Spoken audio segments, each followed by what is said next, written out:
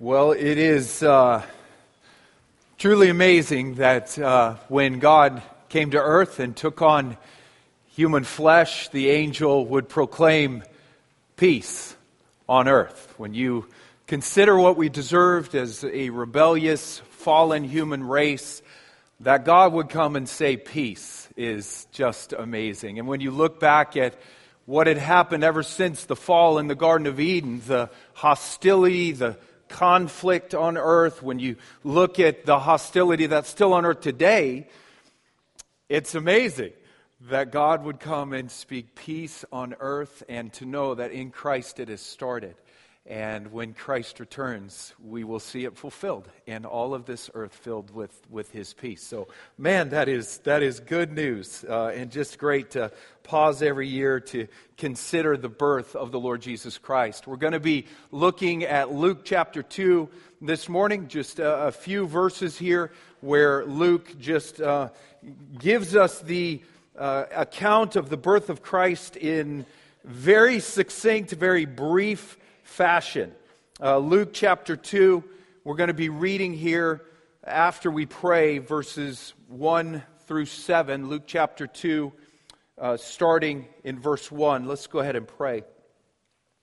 Well, Father, we do just bless you. Thank you so much for this season of life where we can pause and consider the birth of Jesus, this amazing miracle, God in human flesh, the one and only true God-man, and to pause and consider the peace that we can now have through faith in Christ. Therefore, having been justified by faith, your word says, having been declared innocent by you through faith in Christ, we have peace with God. And we just bless you for that. We bless you for the peace we have right now, Father, with you. The peace that we can experience with one another through faith in Christ. And we just look forward to the final fulfillment of our peace when our Lord and Savior Jesus returns. So help us, Lord, now as we open your word and consider the birth of Christ. We just look to you now for grace and trust that you will provide it. In the name of Jesus, amen. This is Luke chapter 2, starting in verse 1. In those days, a decree went out from Caesar Augustus that all the world should be registered. This was the first registration when Quirinius was governor of Syria. And all went to be registered, each to his own town. And Joseph also went up from Galilee, from the town of Nazareth to Judea, to the city of David, which is called Bethlehem, because he was of the house and lineage of David, to be registered with Mary, his betrothed, who was with child. And while they were there, the time came for her to give birth.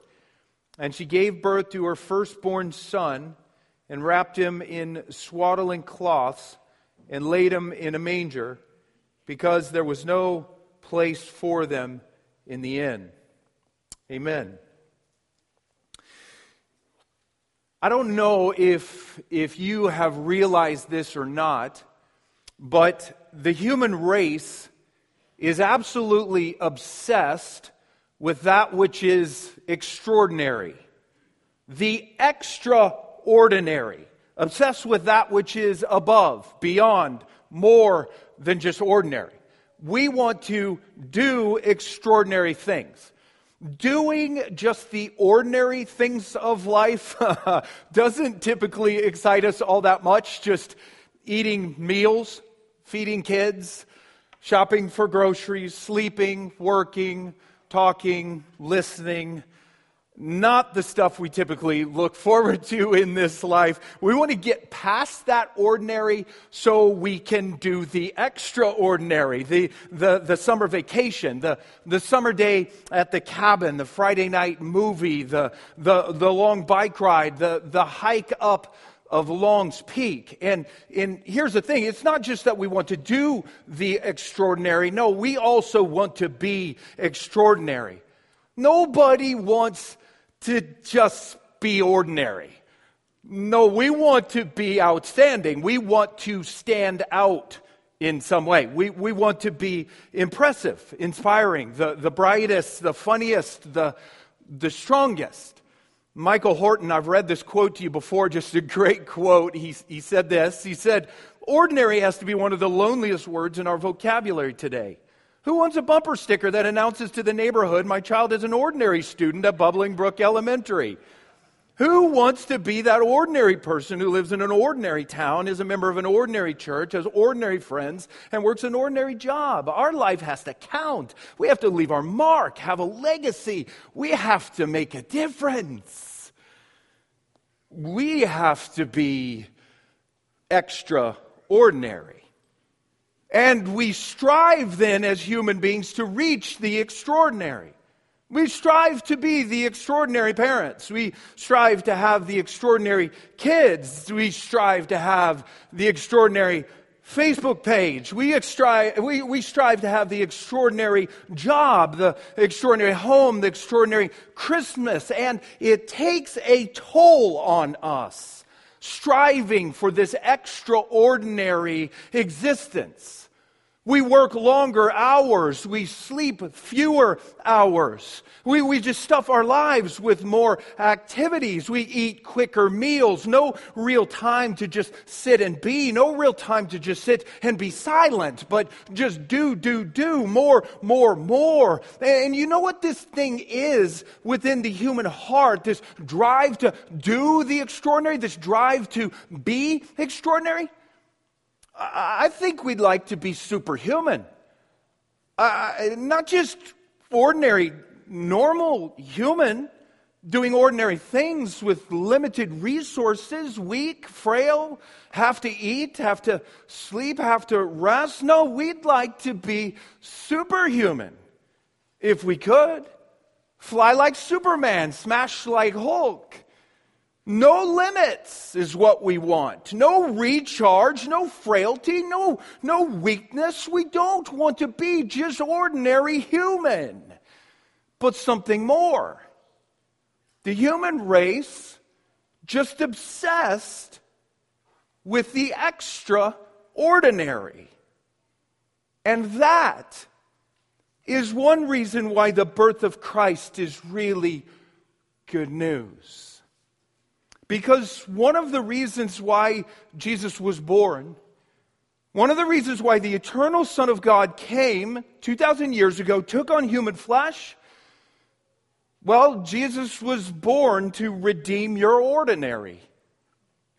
Jesus was born so you could now simply be an ordinary human being, do ordinary human things,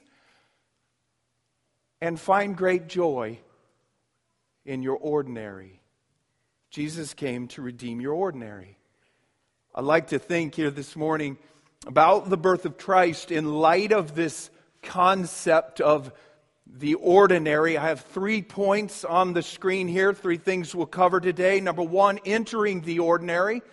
Number 2, redeeming the ordinary. And number 3, blessing the ordinary. So let's think first here about entering the ordinary.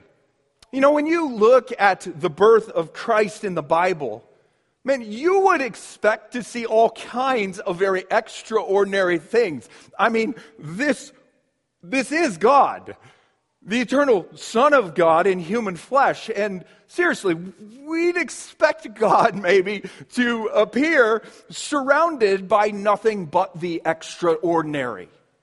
There's some sort of cosmic upheaval. The sky split in two. Angels, this sonic boom, and God is here in all of His blazing, extraordinary glory. And man, there was some extraordinary at the birth of Christ, because after all, He is God.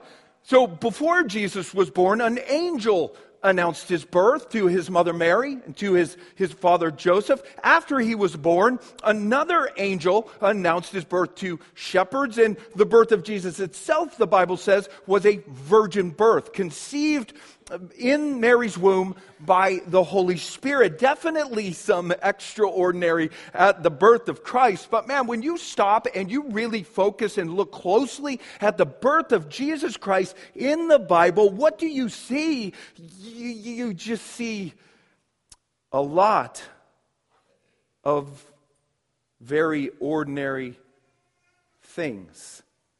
Not superhuman. It's just human. We see, for starters, we just read here, just a very ordinary town in which Jesus was born. Verse 1 says that Caesar Augustus, Roman emperor at this time, he put out this decree that all the people in the Roman Empire should be registered. It was some sort of census by Caesar Augustus. Each person had to travel to his or her hometown. And look at verse 4 again here. And Joseph also went up from Galilee, from the town of Nazareth to Judea, to the city of David, which is called Bethlehem, because he was of the house and lineage of David, to be registered with Mary, his betrothed, who was with child. And Jesus will now be born here in Bethlehem. Very ordinary, very small place.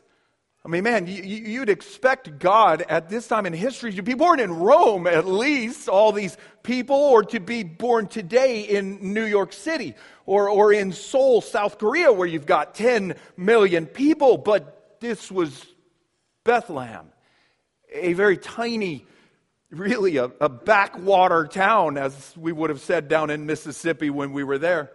Micah 5:2 in the Old Testament prophesied about the future birth of Christ. Micah 5:2 said this, said, "But you, O Bethlehem, who are too little to be among the clans of Judah, from you shall come forth for me one who is to be ruler." And we sing about it every Christmas. "O little town of Bethlehem, how still we see thee lie." Just this small, ordinary place. And we also see here with the birth of Christ, just a very ordinary family. Again, you would expect God to be born into some sort of wealthy, prominent family. But no, Jesus' earthly father, Joseph, he was from the line of King David, so we had that going for him. But Joseph was no king. Joseph was just a humble carpenter, and he was betrothed. He was engaged, not even married yet, to a very young servant girl named Mary. And these were poor parents who, after Jesus is born right here, well, the Bible says that they will soon offer the poorest of offerings to consecrate their firstborn son at the temple. A very ordinary family and a very ordinary birthplace, not a wealthy hospital.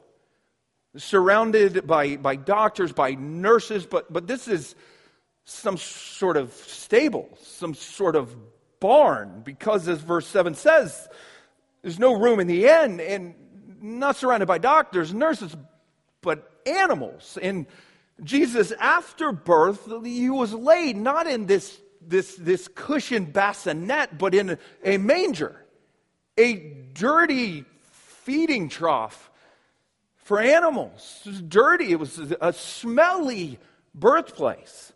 I know many of you probably have manger scenes in your house, these little figurines, Joseph, Mary, little baby Jesus, but I'll bet your manger scene is missing one critical item. There's probably no dung in your manger scene, thankfully. But there was here.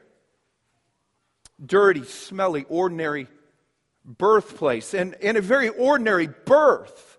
Bloody, I'm sure, like all births. Noisy, like all births. I have witnessed 5 births now, and I know one thing about births. They are not quiet. There was a movie came out recently, A Quiet Place, The female character is just starting to give birth in her home when a hostile alien enters her home, and she then has to give birth without making a sound. Just imagine that, mothers. This doesn't happen.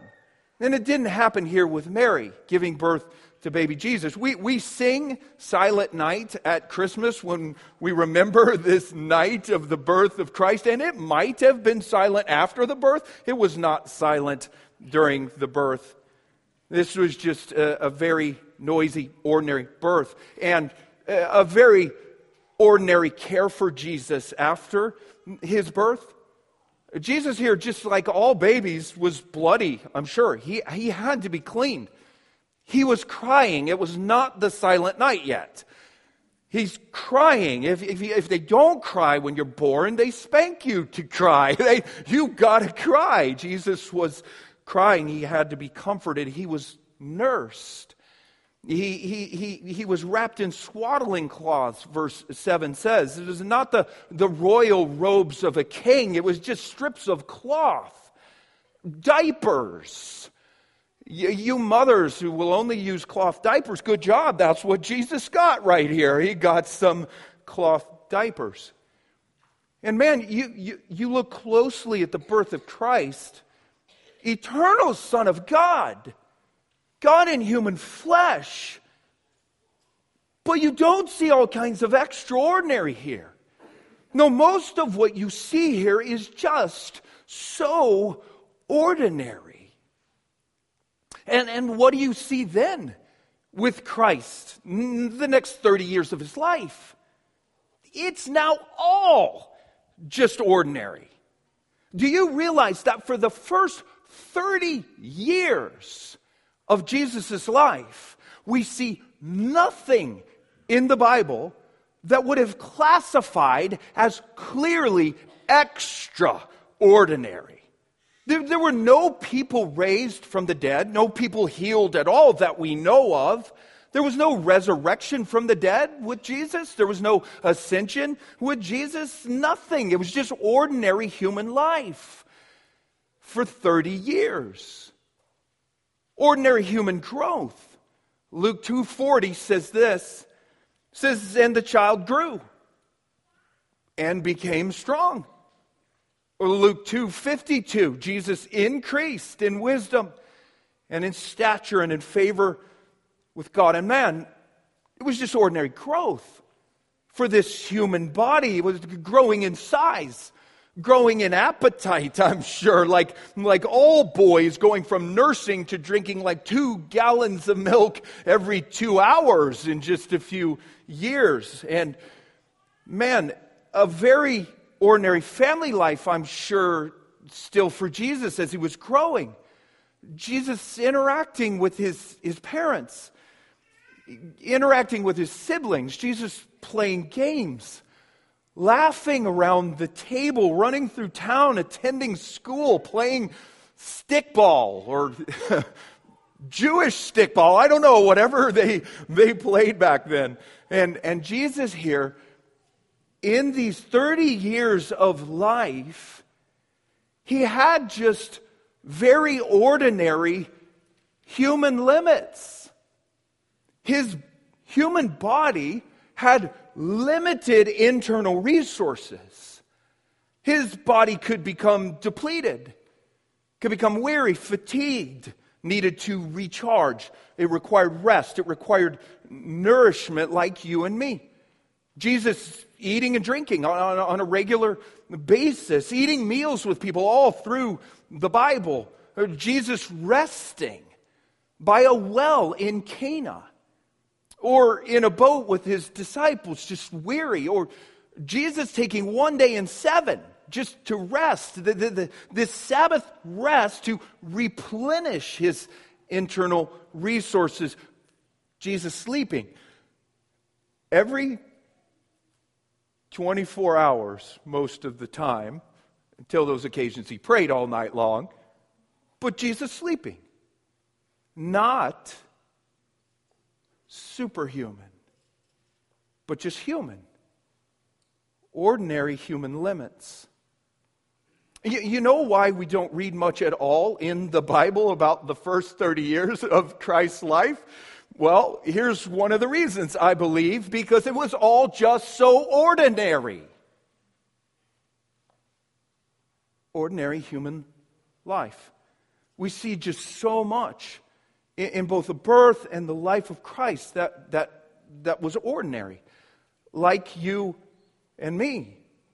Now, we also see some extraordinary, especially in his later public ministry, for sure, because, again, Jesus is God in human flesh, not like you and me in that regard. But please just notice here that when God took on human flesh, his perfect, sinless humanity was not some sort of extraordinary, superhuman, but just ordinary human. Jesus, fully human now, with all the ordinary that goes with fully human. And that's point number one, entering the ordinary. Point number two, redeeming the ordinary. You know, the $60 million question, when it comes to Jesus taking on this very normal humanity, is why? Why did Jesus take on this very normal humanity? And one simple answer is that Jesus did it to save sinners. It was human beings that had sinned. You, me, all of us sinners. And it was a human being then who would need to pay the penalty for that sin, which was death. It couldn't be just the blood of a bull or a goat. The Bible says that could not pay for human sin, but the blood of a sinless human could pay for the sin of humans. So the eternal Son of God came. Fully God, but now also fully human, with all the ordinary that goes with human except for sin, and Jesus died a sinless human sacrifice, so you and I now, through a simple repentance and faith, simply turn from your sin and repentance, turn to God in faith, turn to Christ in faith, begin to follow Christ in faith as your Savior and Master, and you're forgiven. You're forgiven. That's one simple answer for why Jesus took on this very ordinary humanity, to save sinners. But here's the thing. It was more than that. It was more than just that. I think for a lot of Christians, that's all they know. Jesus was born to save sinners. And yes, don't hear me wrongly here. That was the primary reason Jesus came. But please hear this. That was not the only reason why Jesus took on ordinary humanity. That answer alone, that Jesus was only born to save sinners, that is far too narrow. It is just partly true. Jesus entered the ordinary of human life for many reasons. And one other reason why Jesus did it, well, Jesus was born to redeem your ordinary. Jesus came to heal, to restore, to repair what it means to be human. He came to show us what it looks like to be truly human. Jesus became fully human with all the ordinary that goes with human, in order that you now, in Christ, might just be fully human with all of the ordinary that goes with fully human. Man, Jesus, he came to rescue the human race from this relentless striving after some sort of extraordinary existence. Always striving to do the extraordinary, always striving to be the extraordinary. Jesus was born so you can now let go. So you can now simply be an ordinary human being doing ordinary human things and find great joy in your ordinary. That's how God originally created us. Ordinary. But we lost our ordinary. I want to go back for a second to the Garden of Eden. Just pause, think back, Garden of Eden. God's creation of the first human beings, Adam and Eve. You know, a lot of people, when they think of Adam and Eve, before the fall, before they sinned, I think a lot of people picture Adam and Eve as some kind of superhumans. No, not just human like you and me, but extraordinary beings doing extraordinary things, perfectly powerful, perfectly robust, perfect intelligent, limitless beings. That they didn't have limits like we do. Their sinless bodies had unlimited internal resources. They didn't need to eat, drink, sleep, rest. They could work incessantly. These little Energizer bunnies just go on forever. Adam and Eve, way better than even the best of Avengers, fly like Superman, smash like Hulk. And I think many people believe it was the fall then, it was their sin that made their humanity ordinary.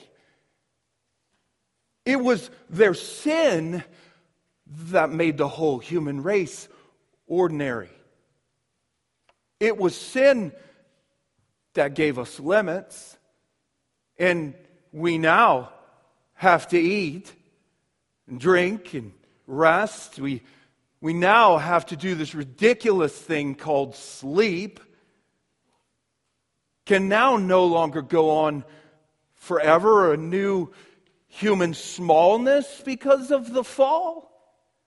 A new human helplessness because of the fall. And yes, sin did have a massive effect on our humanity. We began to get sick and die. But here's the thing. God did not create Adam and Eve to be superhuman. That's not how He created them. To be some sort of unlimited, extraordinary beings, way better than you and me. No, God created Adam and Eve to be human. He created Adam and Eve to be limited, ordinary beings, like you and me. God created Adam and Eve with human limits. Human limits. Adam and Eve, before the fall, had bodies that had to be replenished. They had to eat. They had to drink. It was the reason that God said they could eat from every tree in the garden. Because they had to eat from every tree in the garden. Because their bodies could become depleted. They had bodies that needed rest. God created them to sleep. I think for us, we look back at the Garden of Eden and think, well, Adam and Eve, they probably didn't have to sleep at all. If they did, maybe it was just 30 minutes. How do you know? Maybe for sinless human beings, you slept 16 hours because you were so peaceful and knew you didn't have to rule the world. God created them to sleep. An extended period every 24 hours. Man, contrary to what some workaholics today would like to believe, sleep is not a result of the fall. Sleep is not sinful. It's not evil. No, sleep is good. God created us to do it. God created us to rest. God even gave Adam and Eve, with their sinless humanity, this weekly pattern of one day off a week. A Sabbath rest. Why? One of the reasons? To rest. God knew. They couldn't go on forever like Energizer bunnies.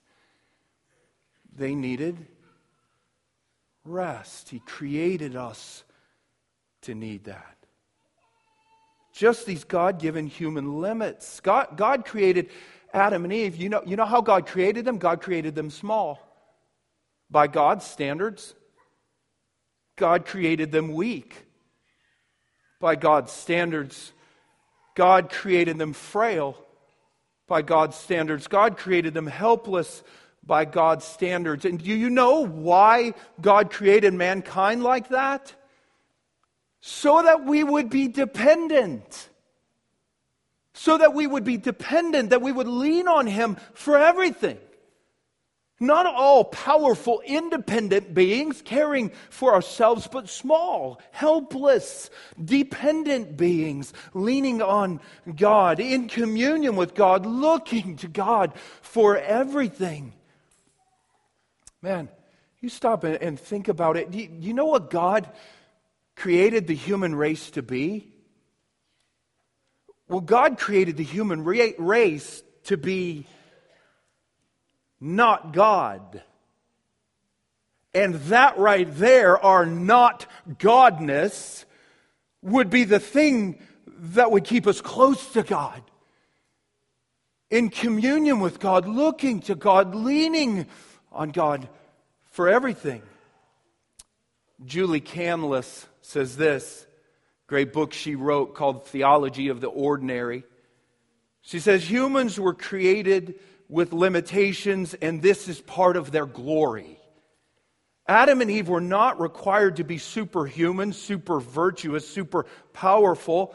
Their only requirement was their ordinary existence, offered to their Creator with gratitude and dependence. This was their daily worship. This was indeed good news. The limitations that are part of us being not God were intended to keep us close and in relationship with God. Our very limitations imply the need for relationship. Listen, do you know the only superpower that Adam and Eve possessed when they were created?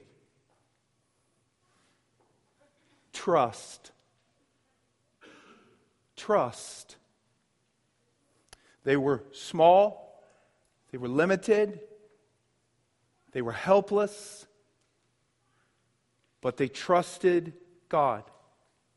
In communion with God, living very ordinary lives. They worked, cultivating the ground. They ate. They slept. They rested. They enjoyed one another.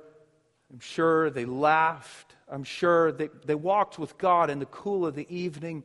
The Bible says, ordinary human beings doing ordinary things, finding great joy in their ordinary lives, lived coram Deo before the face of God. How do we know?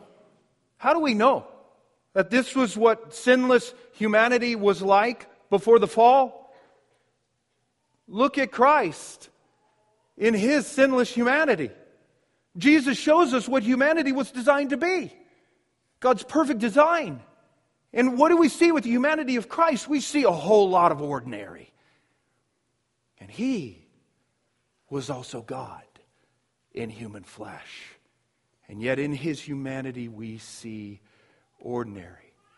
And man, what did God say then to Adam and Eve? After creating them this way, ordinary, limited, small, helpless, dependent, God said, it is very good. It is very good. That is right. Humanity as it's meant to be very good. Not extraordinary, superhuman, but just ordinary human, small, helpless, dependent on me, God says, communion with me, a perfect humanity. And you know what the fall was then? Do you realize what mankind's sin in the garden was? Well, it was man attempting to be superhuman.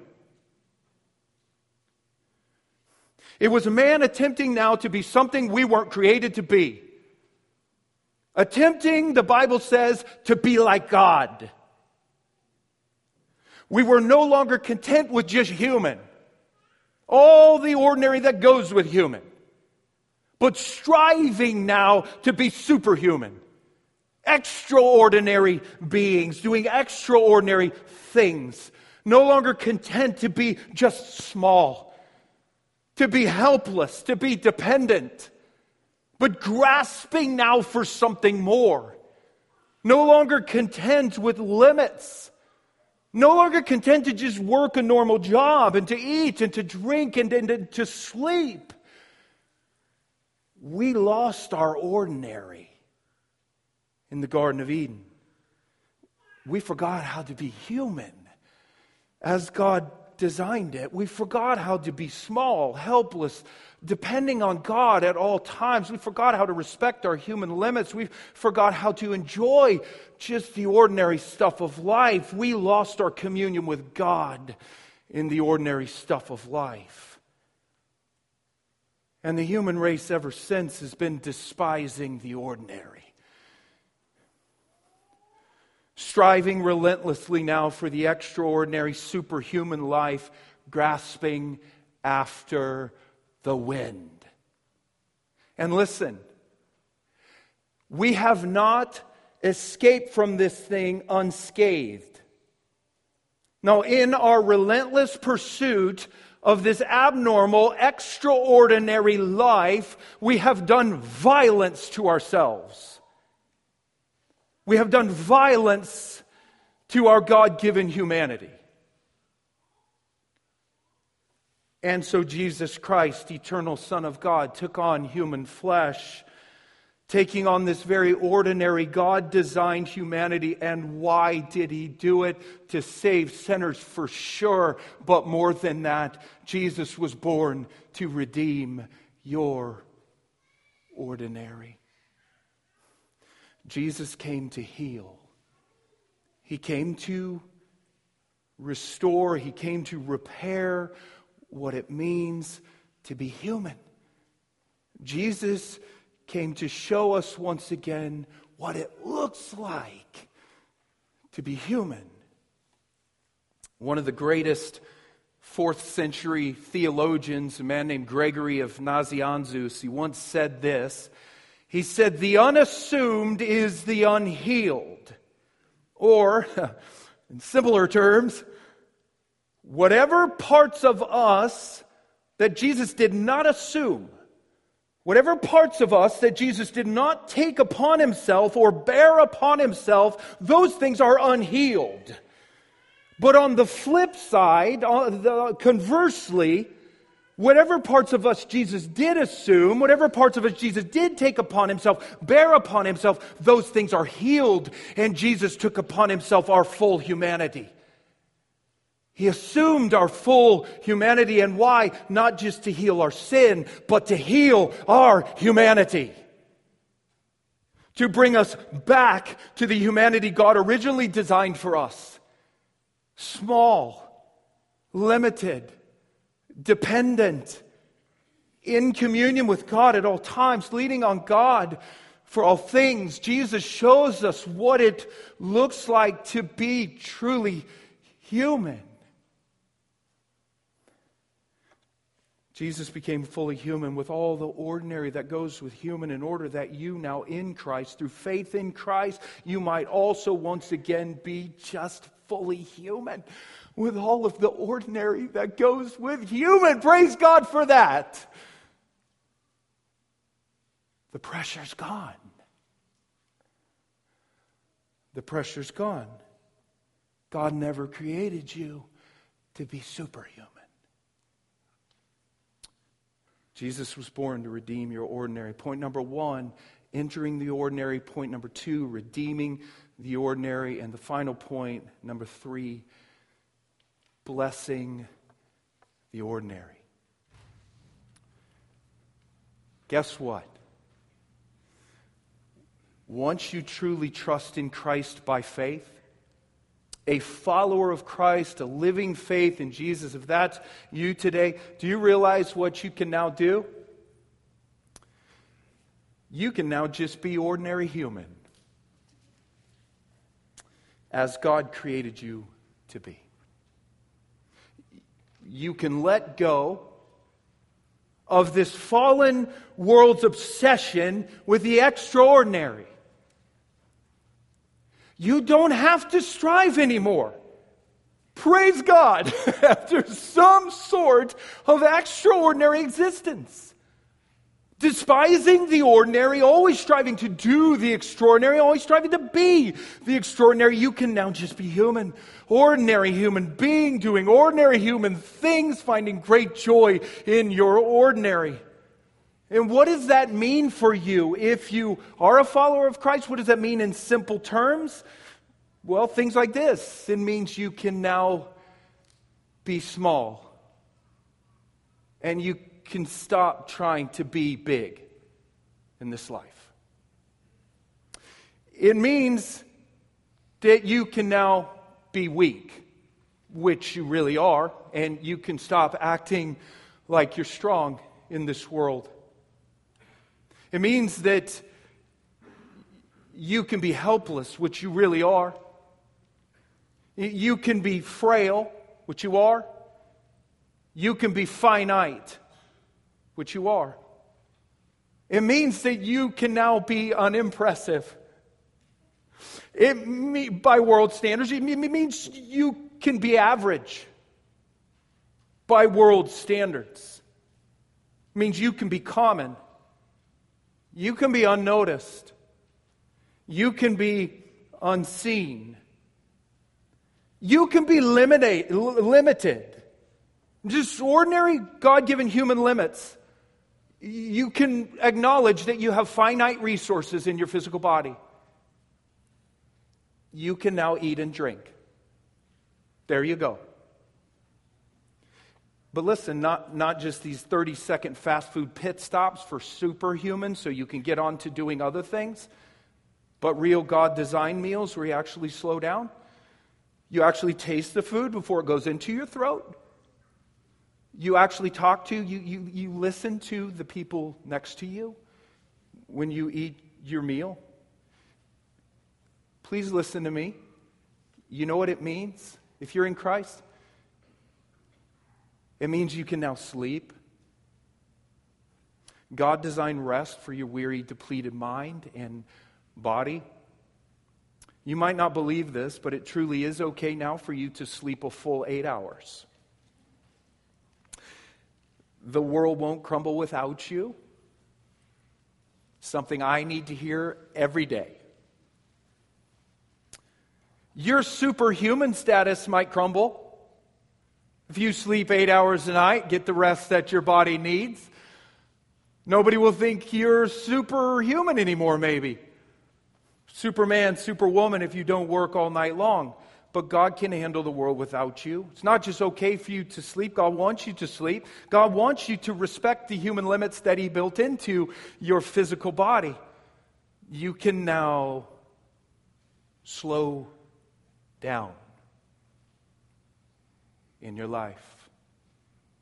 You can stop cramming your life just full of more and more and more activity, trying to build the extraordinary, superhuman life. You can actually slow down. You don't have to run so fast, running past the important people in your life to get to the next best thing. It means that you can do less in your life. Now, some people here, you may need to be told to do a little more in your life. I don't know where you're at with this sermon. Somebody out there thinking, sweet, I've never done anything, and now God's telling me don't do anything. I'm good to go, man. No, you could probably sleep less than 16 hours. You could probably get out of bed and actually brush your teeth. Something like that. But I would bet that for most people here, you need to hear this. You need to know that because of Christ, you can actually do less. You can stop striving relentlessly to live some sort of superhuman, extraordinary life. You can now just be human, ordinary. And here's the amazing thing. Man, when you come to faith in Christ, the Bible says you're now in union with Christ. And you know what that means? Jesus is now with you always in the person of the Holy Spirit. You are now like Adam and Eve, man, back in the Garden of Eden. You're living again always in the presence of God Himself. And you know what that means? It means that God is in your ordinary. He is in the ordinary stuff of your life. Everything you do, whether eating, drinking, sleeping, working, feeding kids, balancing the checkbook, shopping for groceries, God is there in your ordinary. And man, it gets even better than that. Listen, when you actually do your ordinary in communion with God, with a mind to honor God, doing all, even your ordinary, to the glory of God, well, God is pleased with your ordinary. And God blesses your ordinary. God is infinitely pleased when you as His child simply live your ordinary human life like Christ. Laughing, weeping, playing, eating, drinking, sleeping in God's presence for God's glory. Eugene Peterson said this. He said, just take your everyday ordinary life. You're sleeping, eating, going to work, and walking around life, and place it before God as an offering. And you do that right there as a follower of Christ, and God is infinitely pleased with your ordinary. God blesses your ordinary. And it's just so important for Christians to hear that today. So important for me to hear that today. Because it's just so easy as a Christian to think that God blesses only the extraordinary things that you do for Him. William Carey, 1800s missionary to India, often called the father of modern missions, he once said this: do great things for God. Expect great things from God. And please hear me when I say this. I don't at all want to take away from anything that William Carey just said right there. I don't want you to stone me as a William Carey hater, because this was a really godly man.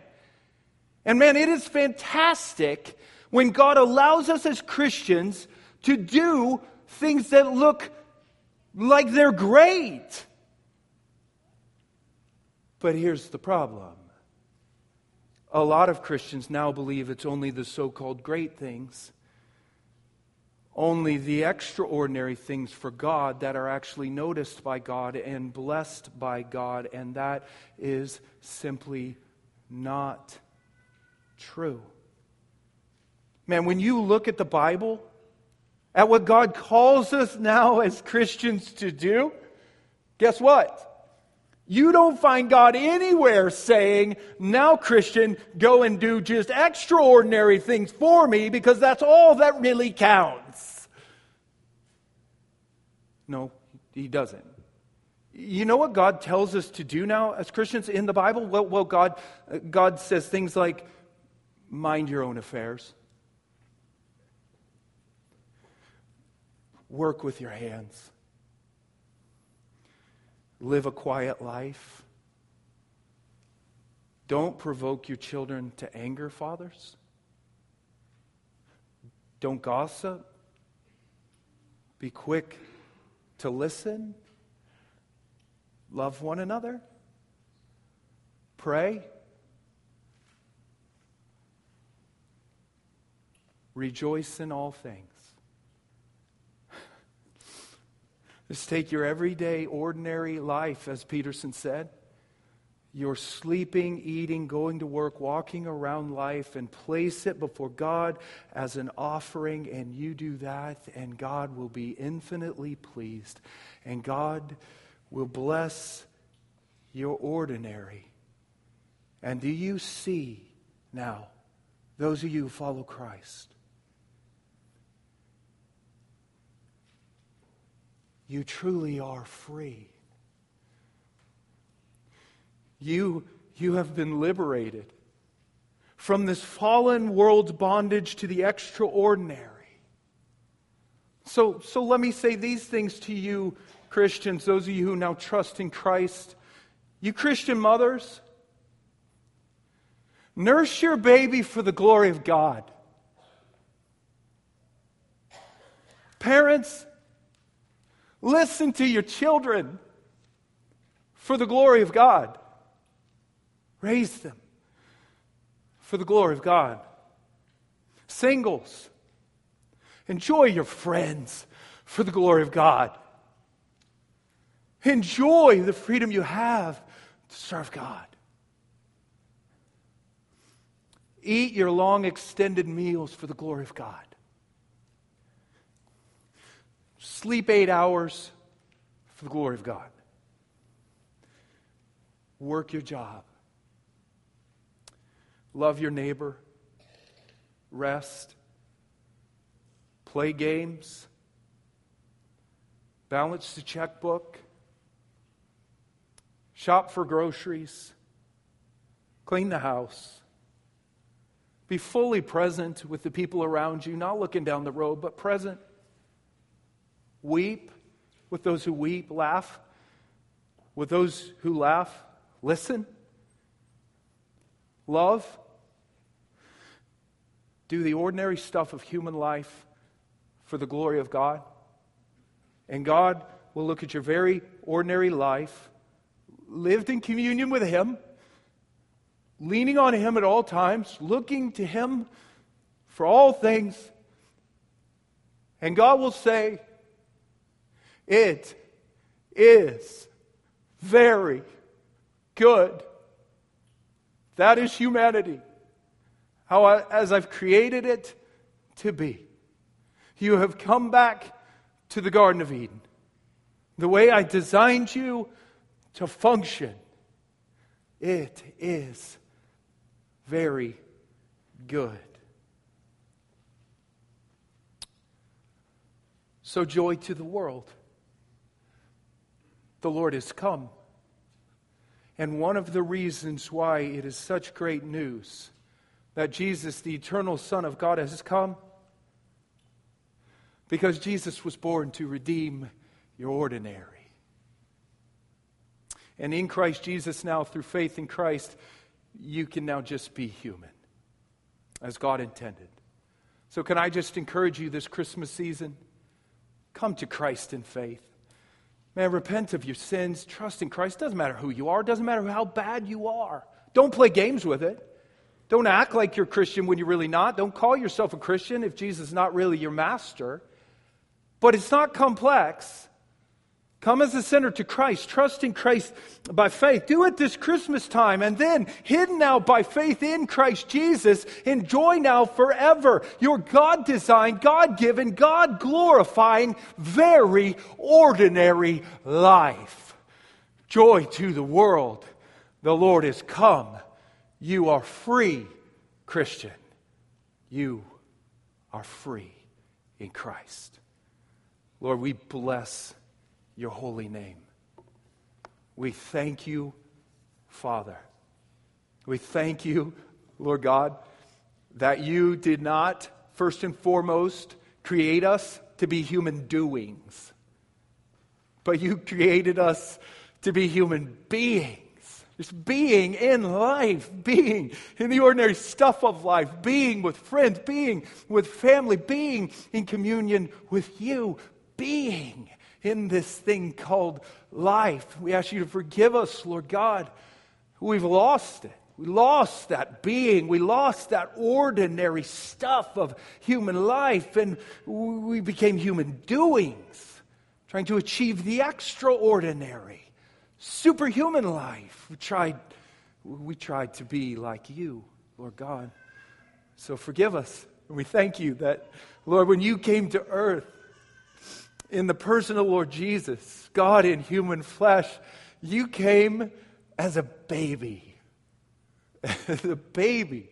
Just being, not doing. Just being.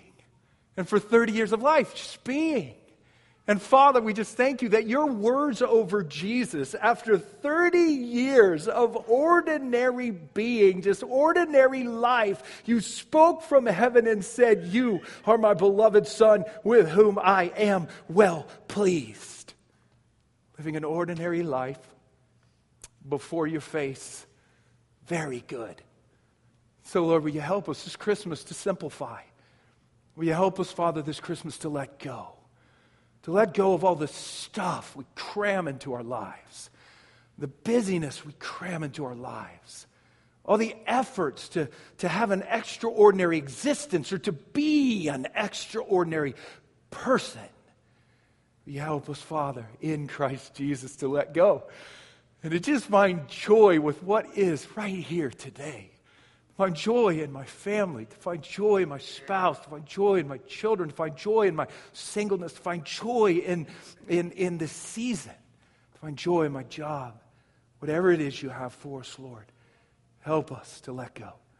And Father, we know it will be glorifying to you when we return to that which you created us to be. We thank you for it, Lord, and bless you. In the name of Jesus, amen.